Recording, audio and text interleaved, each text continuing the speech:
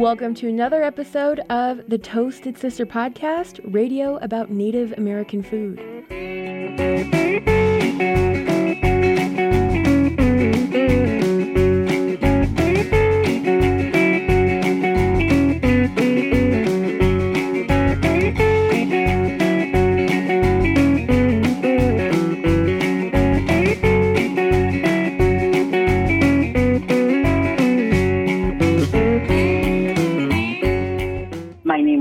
Wahpepah. I am from Oakland, California. I'm a Kickapoo tribal member, and I am a Native American chef. All right. Tell me a little bit about the Oakland Bay Area Native community there. We have all different tribes here. It's 80, maybe 90,000 tribal members are here in the Bay Area. It surprises a lot of people when I say that because we're in a big city, but we have a tight-knit Native community, which I love. All right, and the Kickapoo tribe of Oklahoma, did you grow up in Oklahoma and then move to the Bay Area? No, actually, I was born and raised here in Oakland, California, and my grandparents were here on relocation I believe in the 50s, a little bit of the 60s.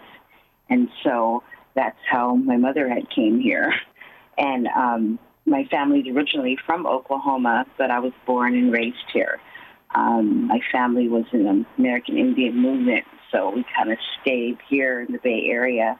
A lot of activism going on, and so my family ended up staying here and I ended up going back and forth to Oklahoma with my grandparents and my mom. So I got to have bittersweet of going to Oklahoma and living and then coming back here to the Bay. We traveled a lot. Okay. All right. That's kind of my story, too. My mom was born in L.A., and her parents were part of that urban relocation program, too. And for people who don't know about the relocation program, that was back in the late 50s where government people, sort of drew Native Americans out of the rural reservations, rural Native communities into big cities like L.A. and Denver was another big one. So my grandparents landed in LA, and that's where my mom was born. So that's an interesting thing about a lot of our urban natives out there. They have that history behind them. Yes. So in Oklahoma, visiting your grandparents, visiting that side of your Native community, what did you learn about the Native food in Oklahoma, and how did you bring that over to the Oakland area?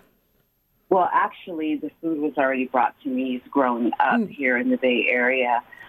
Just me going to the Intertribal Central House, which is in Oakland, and where the relocation, everybody would meet there. And that's where I discovered Native American foods, where everybody would bring, just different tribes would bring their foods there. But my grandmother was really known for the dried sweet corn and also hominy. And so when the summertime would come, I would go to Oklahoma and stay with my grandmother.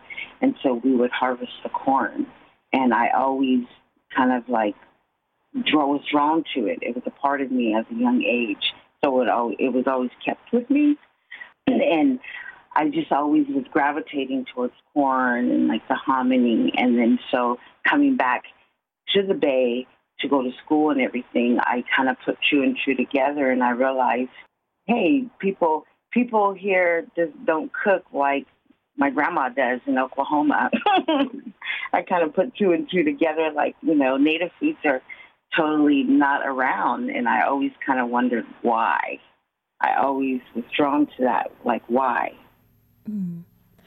And you went to the bread program. What is that? Because that sounds delicious.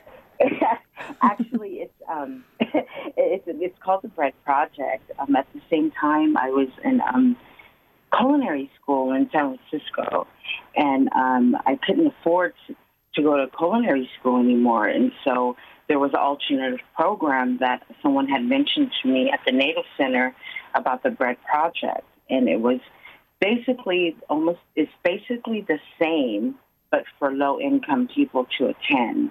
And so I actually got accepted, and I went through this program, and I was really shocked because this program was the same thing what I was doing in culinary school.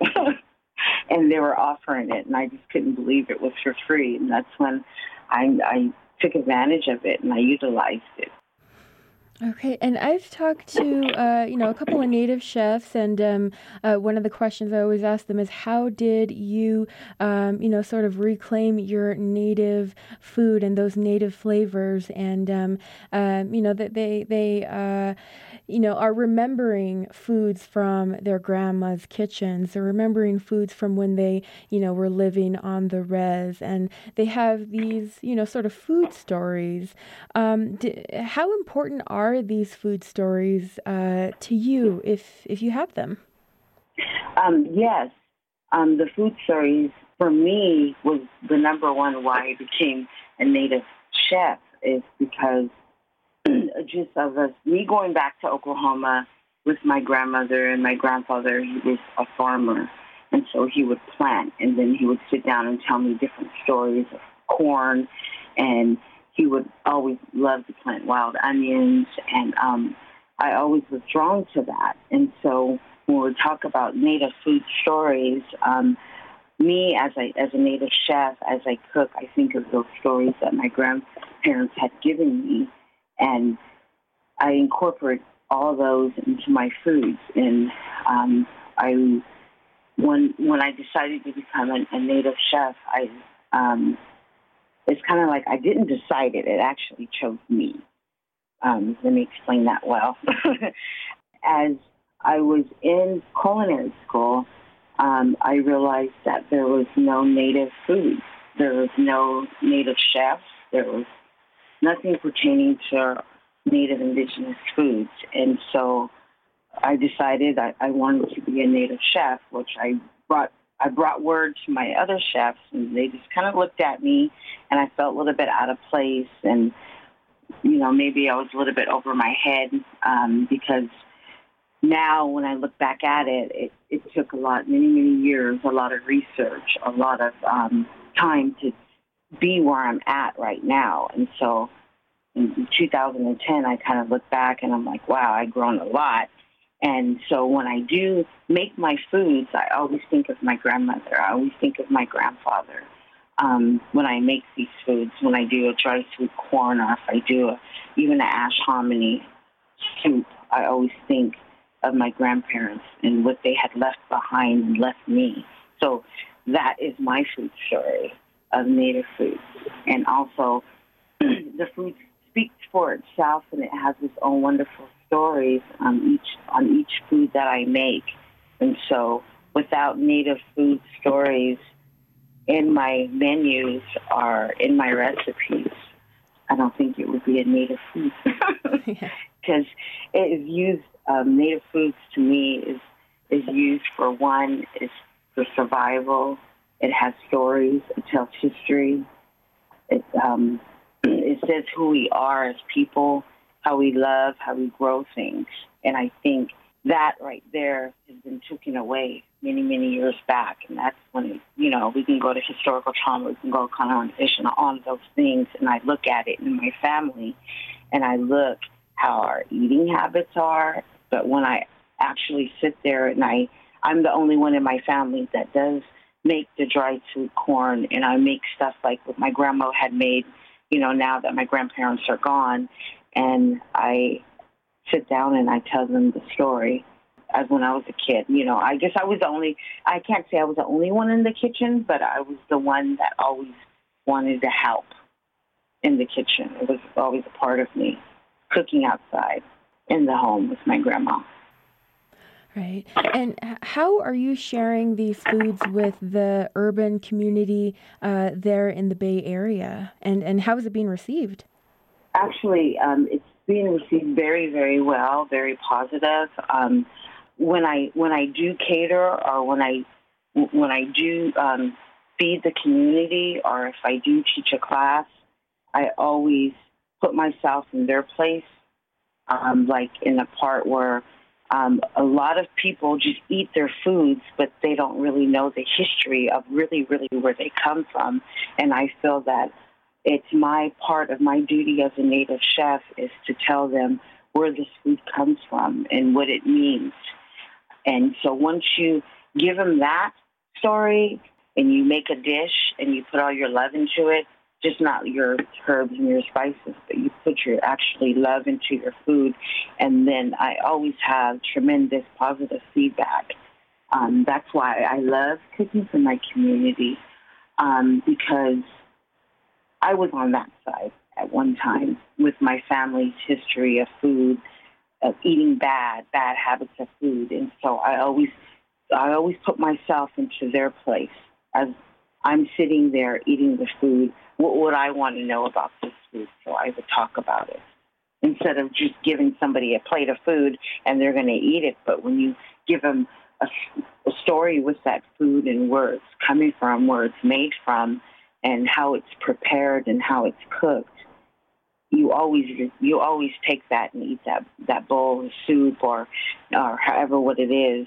You always take more pride and more respect and more being humble as you eat it, because you know this person made it from love.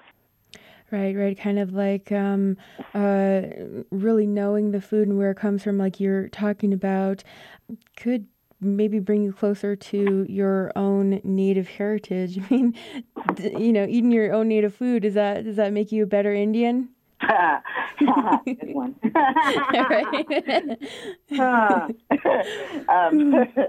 I don't. I'm going to plead the fifth on that one. So. Right. Yeah, it's hard. It's hard to kind of talk to people, especially people who are busy or they just don't care. They're just feeding themselves to stay alive for another day. I mean, it's hard to really talk to them about this love that we all speak of, that us foodies and Native chefs speak of. This ultimate understanding about food. I mean, it seems like it's kind of hard to share that kind of knowledge with people just kind of off the street who are just kind of surviving. Okay, well, actually, I don't find it that hard and that difficult if you put yourself in their place and you talk about food as you think they might want to hear it, or if you talk from your heart. I always get positive feedback. Right. And you're sharing foods with the community through Wahpepah's kitchen? Is that... tell me... Wahpepah's kitchen. Wahpepah. That's my business name. I named it Wahpepah's kitchen because it reminded me of my grandmother. My grandmother, she always was cooking in the kitchen. All right. And it's a catering company, right? Or what do you actually do? Okay. Yes, it's catering. It's a Native American catering business here in the Bay Area. We service San Francisco, Oakland, and the East Bay. Okay. All right. And how did you decide to, start your own little business there? I want to get into the business side of this. Was it because you couldn't find, anywhere to really explore your native flavors in somebody else's kitchen, or kind of explain how you just kind of wanted to branch out on your own there? Well, it started with my business. I was asked to cater to the Native American Health Center. They found out that I was in culinary school, and that I would go there and I would make certain treats, and I would go there and I would sell them so I can get back and forth to school. And so word got around that I was selling foods, and so they asked me would I would like to cater to them. And so that's it, kind of like I said, it kind of found me. And so I said, yeah, sure, why not, without even thinking about the whole other side of it. Sure, why not? And so they asked me to do the traditional food. And so I said, okay. So I did my first catering job with them at the time was 400. That was my first catering job with 400 people. I had no clue, no idea what I was really, really, really doing. and I was so used to cooking for, all my family and all my friends. 400 really didn't really sound that much, until you do it. And so at the same time I was in school, I asked one of my chefs, how would I figure this is the business side of it. I asked him, how would I figure how to feed 400 people and, doing math. And he looked at me and he said, did you just say 400 people? And I said, yeah. And he literally broke down everything for me. It was like a whole nother class on its own about food costs and breaking it down. And I was like, whoa, okay. And so with the help of one of my good friends that worked at the clinic, and she helped me. And so I ended up catering to the gathering of the lodges and 400 people, and it was a success. And right then and there, I knew that's what I wanted to do. And so I got into La Cocina, which is an incubator for low-income women in San Francisco. It's where they teach you to come up with your brand, your logo, for more of you getting a business manager and seeing your business more on a business plan. And what do you want as a business? Who do you want to be as a business? And so that's where I went to. And so that's when I discovered Wahpepah's Kitchen and my brand and my logo. And then from there, I got a business manager. He worked with different high-end celebrity chefs, which I was very fortunate because he was retired. And so he literally volunteered all his time to help me get my website, how people to recognize who I am. And so he showed me all those within a year's time. And so I utilized that and I took it. And from there, I just kind of, been by name for my business. Everybody hear me by name, as me going to school and still going to school and still catering. I made a name for myself as a native chef. And then one thing led to another. But a lot of my jobs have been supported by the Native community here in the Bay Area. Mostly 80% of my work came from the Native community here. And so that told me right there, what is the urgency, what is the need, and what is the desire for indigenous foods to go a healthy route instead of selling fry bread. Let's do traditional foods. And so not just them getting educated, I got educated myself too as a native chef and wanting to know more, wanting to know more knowledge of indigenous foods and to bring it into the communities where they can relate to it.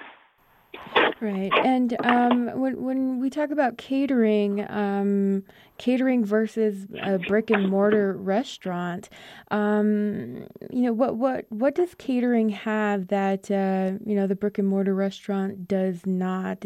Or are you maybe sort of working up to opening your own restaurant and owning, that piece of real estate right there? The difference between catering and restaurant, definitely with catering, you get more in touch with your clients.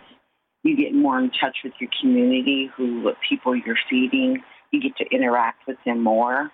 And to me, I'm more of I love catering, and I'm not going to rule out, do I ever see myself opening up a restaurant? I say no, but I know in my heart I'm not there yet because right now I'm catering a lot, and I love it, but I'm more of on hand, get to be more with my clients and in my community as a chef instead of just being at a restaurant. Of course, you could just show your foods and your cuisine, everything off. But to me, I consider myself still a baby at this, even though I've been doing it since 2010.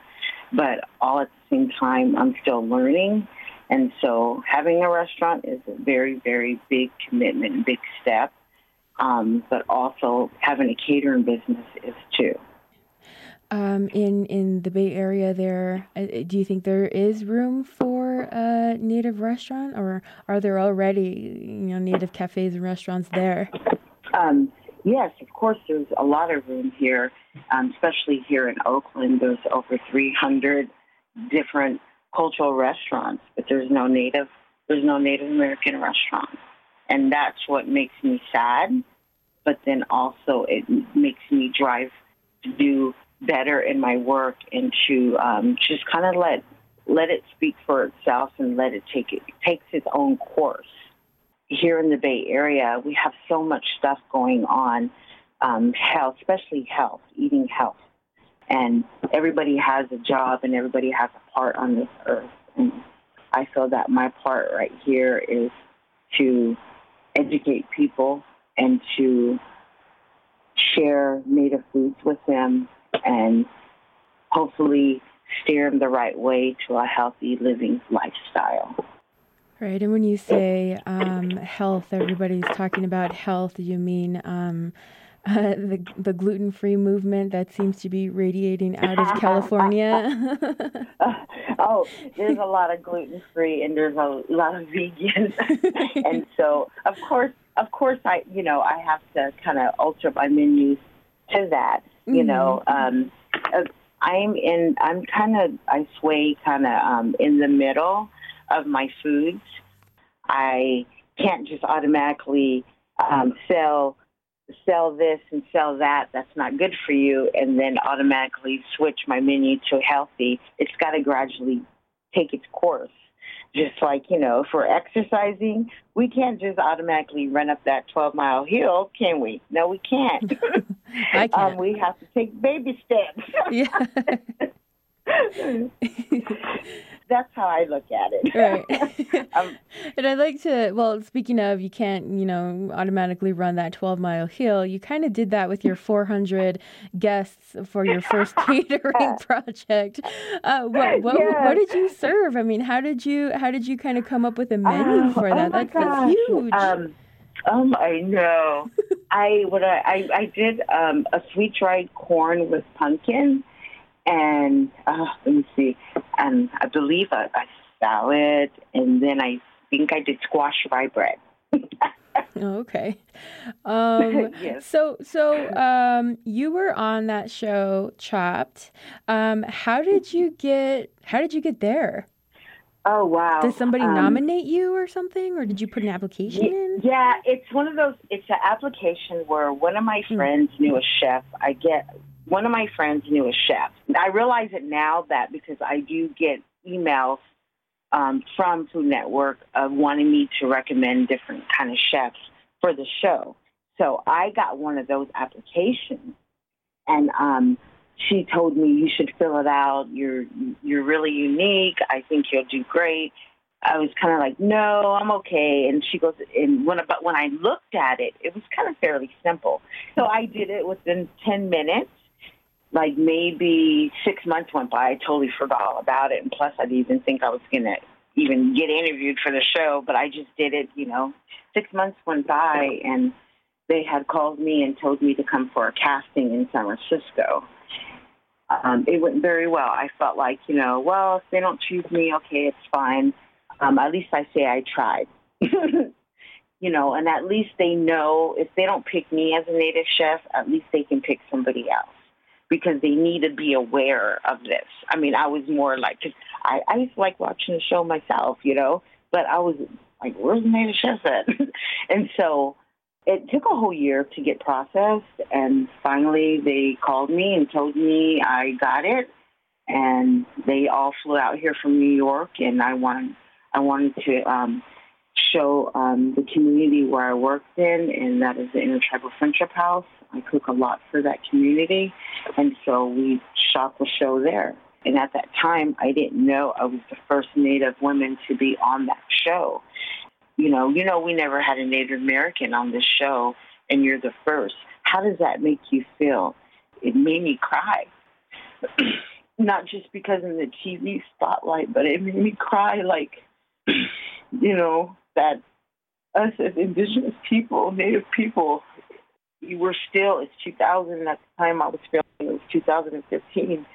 And I told them I was sad, and I made them cry.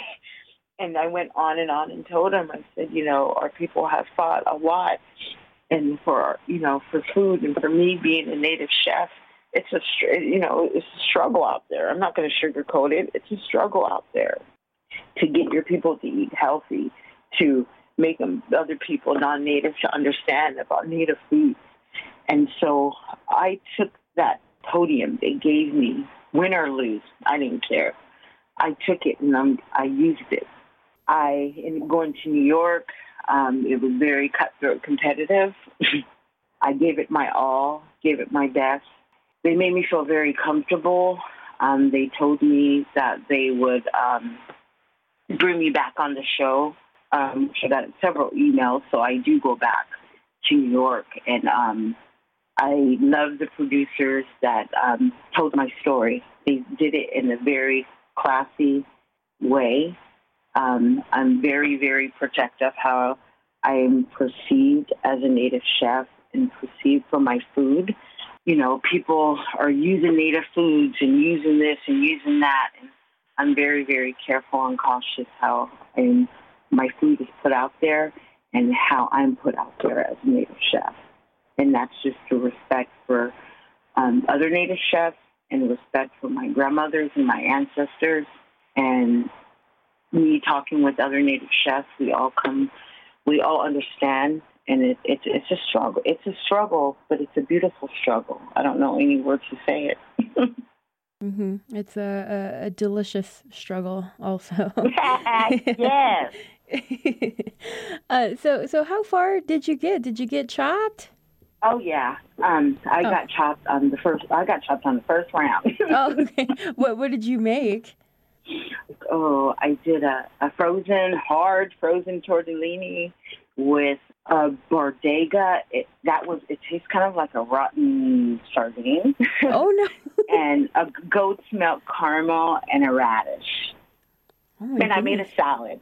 Yeah. And yeah. Goodness, yeah. I like to watch them every now and then, but Food Network and the food channels have really just gone overboard with these food competitions. So I don't watch too many of them anymore, but it just seems so like the chefs are so, they have to be really quick on their feet to just think of how do I mix like a rotten fish with caramel and a tortilla and, a mushroom or something.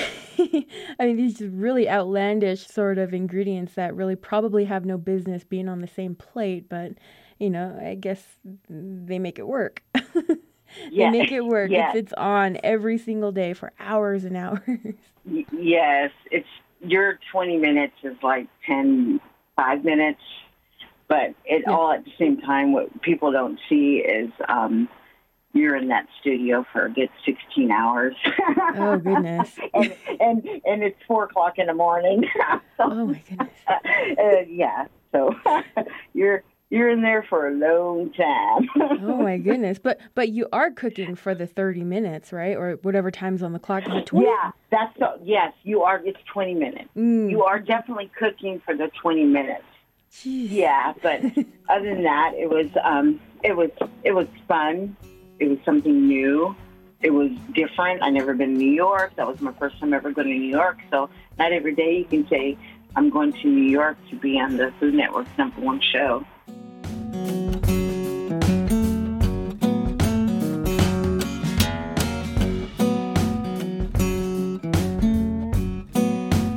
That was Crystal Wahpepah, Kickapoo chef from Oakland, California. You can find more about Wahpepah's kitchen on Facebook.